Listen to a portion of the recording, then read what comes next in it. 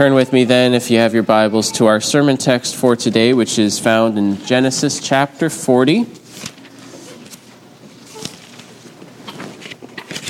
In last Sunday, we looked at Genesis 39 and Joseph in Egypt. Joseph had been brought to Egypt as a slave, having been sold into slavery by his envious brothers, who had first cast him into a pit to die and then sold him to the Ishmaelites to have him brought down to Egypt, and had taken his robe, had deceived their father, saying that he had been eaten by wild beasts.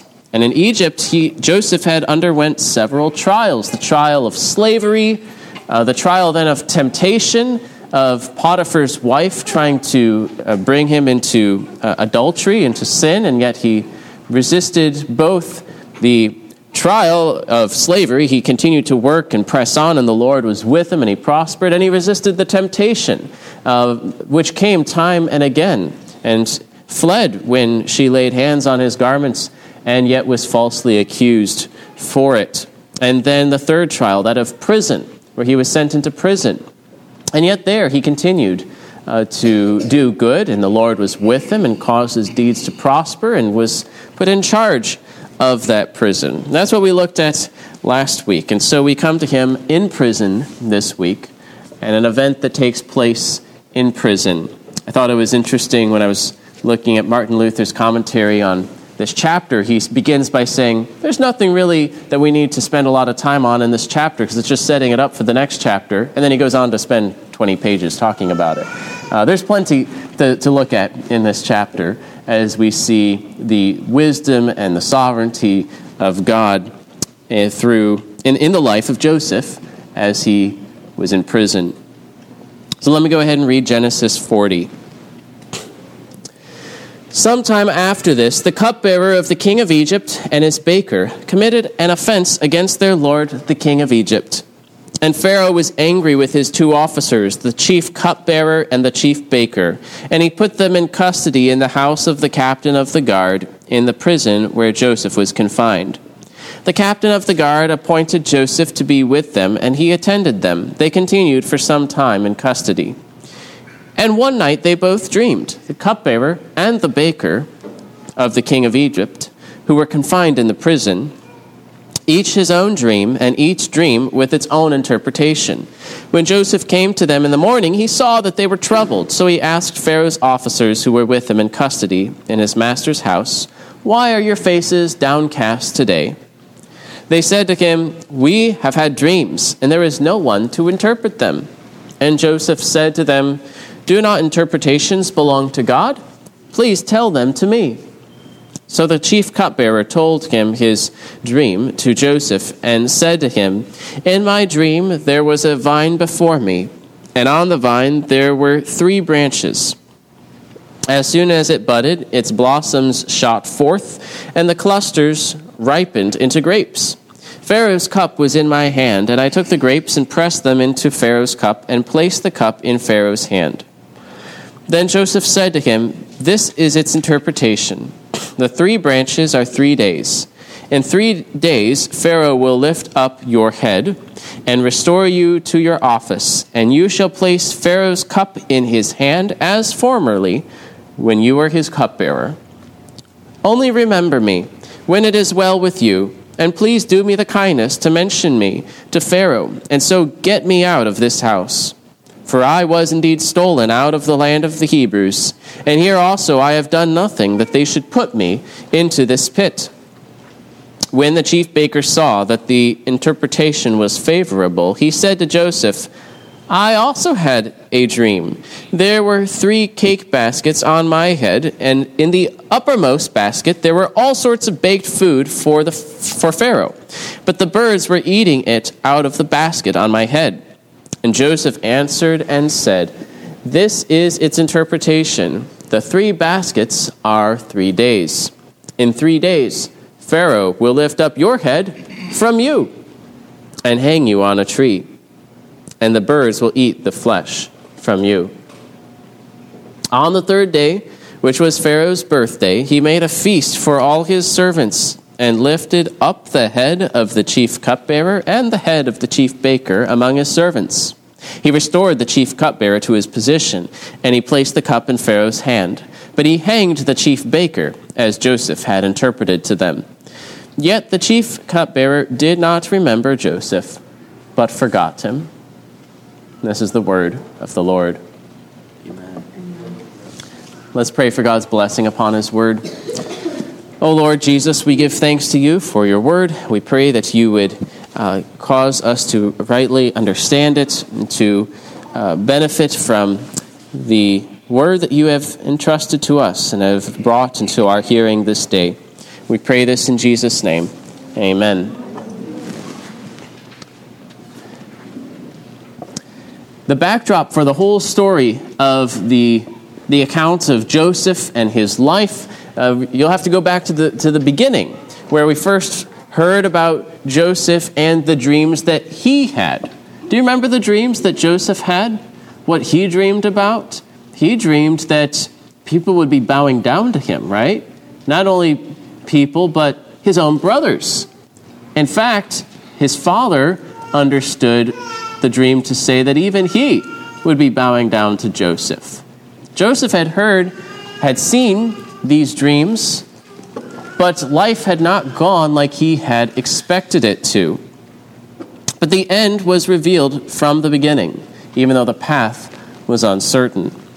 Knowing the end, not only Joseph, but the reader of Genesis, if you're reading this for the first time and you didn't already know where the story was headed, you would have already had a taste of where the story was headed to, that there's this lingering tension that Joseph is supposed to be exalted, although right now he's in the pit.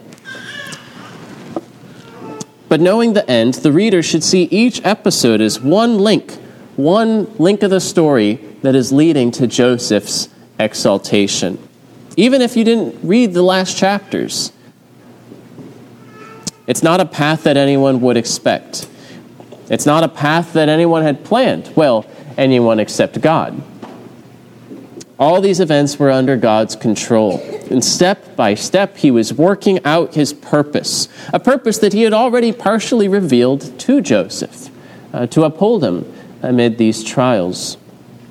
Now we find two more dreams in this chapter. Who had the dreams? Not Joseph, right? It was the chief cupbearer and the chief baker, two royal officials who were close to Pharaoh. These were people that Pharaoh would have interacted with, especially the cupbearer was a very important, trusted position, not merely to give him his cup of wine, but often was someone who also might converse with Pharaoh and be trusted by him. You know, Pharaoh knew that the cupbearer wouldn't poison him, so it was obviously someone he trusted well and would entrust other things to. But they had one way or another offended against Pharaoh and had been sent to this prison and received dreams of their own. Wasn't the night that they came that they were there for several days at least, maybe longer. We don't know how long they had been in the prison, but one night both of these royal officials that Joseph was attending upon had dreams. Dreams that were out of the ordinary. Dreams that were somewhat like each other. What would be... They realized that there was some significance to them. As Joseph asserts, the interpretation of these dreams would come from God. God knows the future, and he sometimes, in times past at least, revealed it through dreams. The decisions and destinies of Pharaoh and his high officials are not a surprise to the Lord. He is sovereign over all. And in this chapter, Joseph is proven as a faithful servant of the Lord. He's also forgotten by the cupbearer and left in his position. And so it's a trial in the sense that his character was revealed in helping these two royal officials, but it was also tested because he would be forgotten by the one that he had asked for help from. So let's take this portion at a time. First, let's look at Joseph's compassion in verses 1 through 8. In the first 8 verses, it speaks of how these officials got there, but it also speaks about how Joseph came to help them. He was assigned by the captain of the guard. Do you remember who the captain of the guard was? unless the captain of the guard had changed, it was Potiphar. Potiphar was the captain of the guard, who was over all this prison. He wasn't the keeper of the prison, but he was someone higher up, and he brings these royal officials to this prison, and he knows Joseph is a good manager of things, and so he assigns him to attend upon these royal officials. And so Joseph does his work.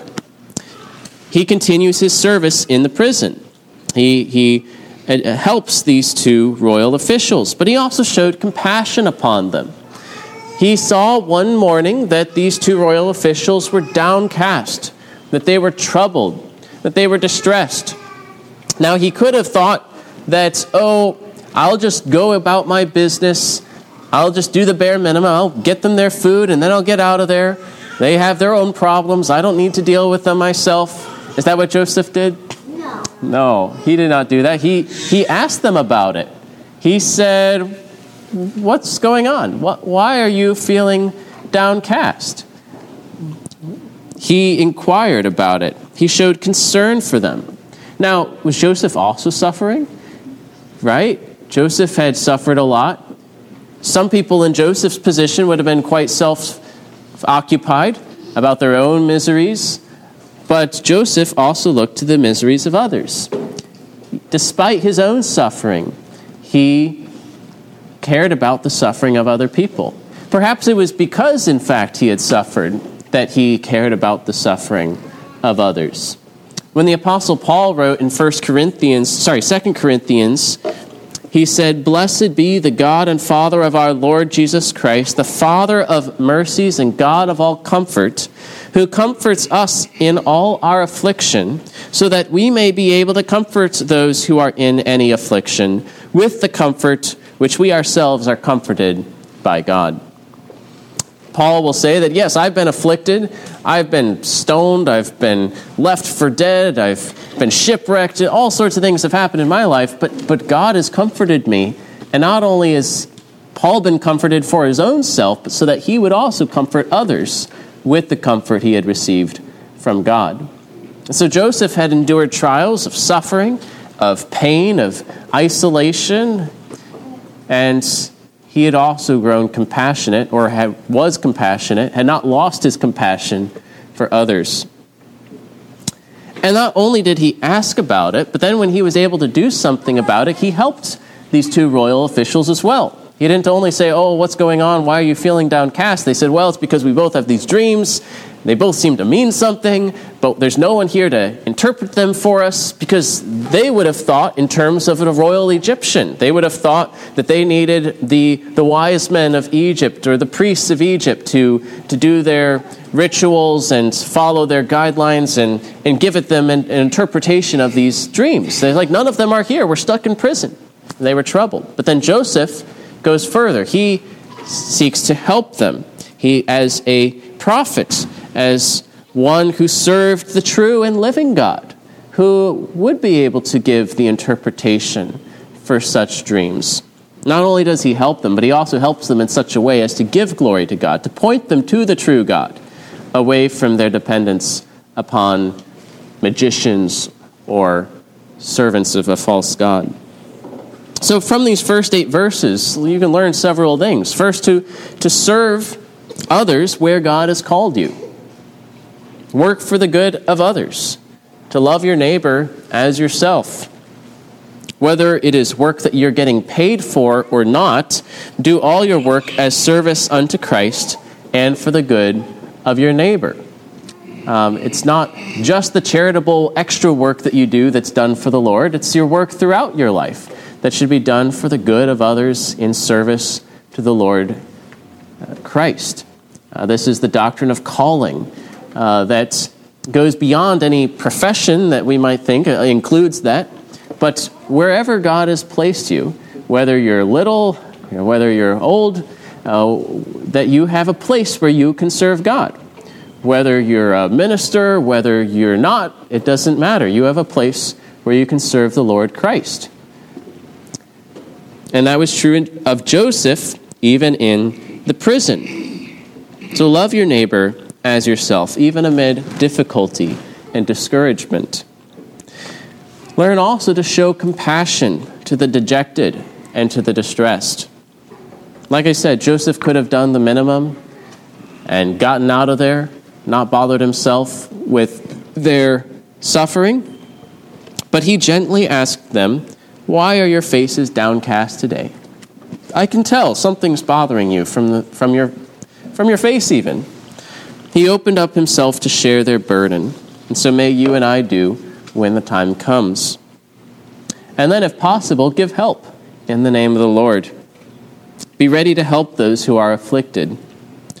Joseph not only shared the knowledge of their distress, but he also sought to be of help, and in helping you directed them to the true God. So may your tongue be ready to administer comfort and help to others with wisdom, and to also to direct the lost to look to the Lord, to the true God, for help. Not taking the glory for yourself, but rather that men might glorify our Father who is in heaven. So first we find Joseph's compassion. We find Joseph's piety.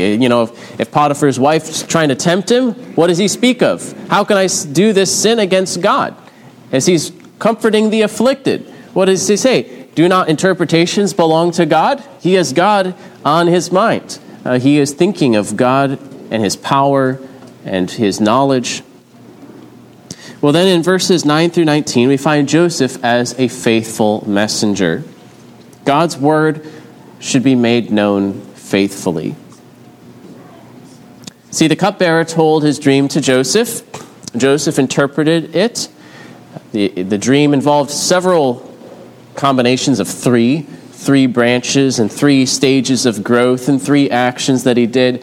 It's just particularly the branches that he pulls out is referring to 3 days from now, and that you'll return to the same work that you once did. That's kind of being imaged in this dream. That's you, chief cupbearer, are going to be restored in 3 days' time. Joseph also asks for help, though, that the chief cupbearer would bring his case before Pharaoh, would talk to Pharaoh on his behalf so that he might get out of there, because he was there unjustly. He had been made a slave unjustly, and he'd been put in prison unjustly. Well, the chief baker apparently hadn't told his dream yet, but then when he saw that the first dream had a good outcome, then he says, "Well, let me tell you about my dream." And he tells his dream about the baskets on his head and the birds eating the bread that was in the baskets. There's also 3 involved there, 3 baskets. And Joseph interprets that dream, but it was not a good outcome for the baker. It says in 3 days' time, just as the chief cupbearer's head would be raised up there metaphorically, thinking of, that you'll be lifted up. That was an expression. Well, your head will be lifted up from you. His head would be cut off. And then he would be hung and left for the birds to eat, which is a horrible end, especially for an Egyptian who placed such importance on the preserving of the body after death. And so it is a very different meaning for the chief baker. Well, we learn from this a couple things. First of all, that a faithful messenger will deliver the message, even when it is a message of disaster, whether it is good or ill. Joseph faithfully fulfilled his office as a prophet, speaking what God had revealed, whether good or ill. Joseph would have rather spoken well. He was a compassionate man. He wanted to comfort these men, but it wasn't up to him what the message was. When you speak about what God's word says, be true to what it teaches. Even when it cuts or when it's distressing, even whether you'd rather it say something else, whether it's saying it to you or whether you're explaining it to someone else, receive and deliver the word of God faithfully, even as Joseph did here. You don't have interpretations of dreams given to you, but you do have the Bible. You have God's word in that form. And so may you be faithful to it. May the church be faithful to her trust. When you tell others what God has said, to speak truthfully and boldly like Joseph. May the church's ministers be faithful to their office, to proclaim the whole counsel of God even when it is unwanted or does not suit the passions of their hearers. May they proclaim both God's threats and promises, both convicting of sin and building up under comfort and holiness. Secondly, so not only will a faithful message deliver the message, whether it's good or ill for the person receiving it, whether it's wanted or unwanted, if it's time to speak it, that it's not distorted. But a faithful hearer will seek God's word, whatever it is. The chief baker had only told his dream when he thought it would have a good meaning for him. Some people today only want to hear positive, affirming messages every week without fail that foretell good and prosperity and things will be all right and that God loves you just the way you are and you don't need to change. Just be that way, and that be the extent of the message. But saving faith is placed in God and in whatever he says. If you trust someone, you're going to trust their words. We trust God, and we trust, therefore, his word, his whole word, all that he says. Whether it's good or ill, embracing the promises, obeying the commands, and heeding the warnings, that we might turn.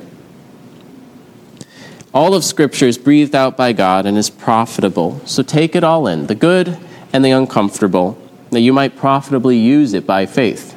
We don't have any indication that the chief baker used this warning, but at least it could have been a warning to call him to turn to the true God, that his time was coming.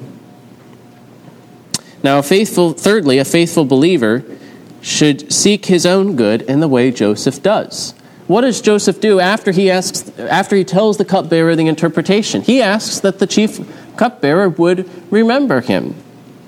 Joseph sought to rectify the injustice of his enslavement and his imprisonment by asking the cupbearer to speak to Pharaoh about his case. Joseph said this in a measured way. He didn't give way to bitterness or despair in the way he spoke. He didn't speak more about the evildoers than he needed to. In fact, in this case, he doesn't even mention them, at least in what we have written here. He simply says, I was unjustly stolen from my land, and I didn't do anything that deserved being put here in this pit. But he didn't rail against those bitterly who had done him wrong. But he was sensible of his just cause. He desired liberty, and he pursued it in this way. He sought to work through the legal structure. He did not resort to lawlessness, but he followed Paul's later instructions in 1 Corinthians 7, where he said, "Were you a bondservant when called? Do not be concerned about it. But if you can gain your freedom, avail yourself of the opportunity." So yes, you should seek the good of others. That was the first point earlier, right? To be compassionate to others, seek the good of others, look to their interests, but also you can seek in an appropriate way your own good, just as Joseph pursued his good while he also helped others. Be ready to sacrificially help others, even if you have to give up something of your own. But also take care of yourself, your life, your health, your property, your name, to bear your own burden in a moderate and lawful manner, to use the opportunities God has given you, to not be irresponsible before him. So Joseph was a faithful messenger, and he also took this God-given opportunity to seek for his release from this unjust predicament that he was in, asking for the cupbearer to show him kindness. In other words, steadfast love. It's that same word that we come across other times. This chesed. Show me this mercy when you're elevated to Pharaoh. Well, in the last few verses, 20 through 23, we find fulfillment and forgetfulness. All that Joseph said came to pass. Their heads were lifted up, but in radically different ways, right? The one head is lifted up above Egypt, to be there with Pharaoh. The other head is lifted up from his body, and the chief baker is hanged and killed, just as was said. But as this happens, as Joseph's word is vindicated, as he is proven to be a true prophet of the true God, the cupbearer forgets Joseph. He does not tell Pharaoh about Joseph. Man may forget. God calls his people to exercise patience. The Lord will not forget, but man may forget. To remember someone is not only to have them in mind, but also to have them in mind in such a way as to help them. That is what Joseph was hoping for. In the story of Noah, at the peak of the story, in the midst of the flood, God remembered Noah, and so he caused the waters to recede. When Sodom and Gomorrah were destroyed, it says God remembered Abraham and brought Lot out of those cities. Joseph probably knew those stories, but he also knew of his own mother, where it says that God remembered Rachel and gave her a son after years of waiting. But the cupbearer did not remember Joseph on this occasion. But the Lord will remember his people. We learn several things. First of all, don't be like the cupbearer. Don't forget those who have helped you to be ungrateful, but rather show steadfast love and mercy to others. When you have been exalted, to remember those who need the help. Secondly, the faithful may be forgotten by men, but not by the Lord. The world can be ungrateful, as Joseph saw time and again. He was faithful in his father's house, and what did he get for it? He got slavery in Egypt. He was faithful in his master's house and resisted committing adultery with his wife, and what did he get for it? Time in prison. He helped these royal officials to encourage them, and what did he get for it? He got left in prison. If you looked for simply worldly good and immediate results, you would soon lose hope and not do good things. If that was your motivating cause, you would not endure. But Joseph persevered. It's not the person who looks to earthly glory that will endure in well-doing, but the person who is motivated by love and faith and looks to his Lord Christ, who is with him wherever he goes. So exercise a patience that's not a worldly patience that holds out for a while and then explodes when it's gone, but rather a patience that is upheld by faith and hope. As Calvin comments, therefore we are all taught in his person, in Joseph, that nothing is more improper than to prescribe the time in which God shall help us. In other words, don't set the time limits, the timeline for God. Since God purposefully, for a long season, keeps his own people in anxious suspense, that by this very experiment they may truly know what it is to trust in him. And so Joseph thought this was the time, and it wasn't. It was 2 whole years before the next chapter will come. But thirdly, look and see the wisdom of God's working in this case. You don't always get to see why God had things go the way they went, but you often see enough to be encouraged that God's wisdom is being worked out. If the cupbearer had spoken right away, Joseph may have been set free, but not set above the land of Egypt to save the lives of many. It would be a different time that Joseph would be set free, because it would lead to greater benefits all around, that he would meet his brothers again, that he would tell Pharaoh about the need to provide grain, that he would interpret Pharaoh's dream. If Joseph had been set free right away, he might have returned to Canaan. He might have not been there for these things to happen. Although God's ways may be mysterious to us, he is at work with wisdom to achieve his purposes. So let's trust in our God, the Lord of heaven and earth, who works all things according to his purpose. His word is true. He is the one who gives wisdom and insight. He has sent his Son that we might be with God and he with us, both now in our trials and later in glory. So be steadfast. Show compassion to others rather than dwelling in bitterness.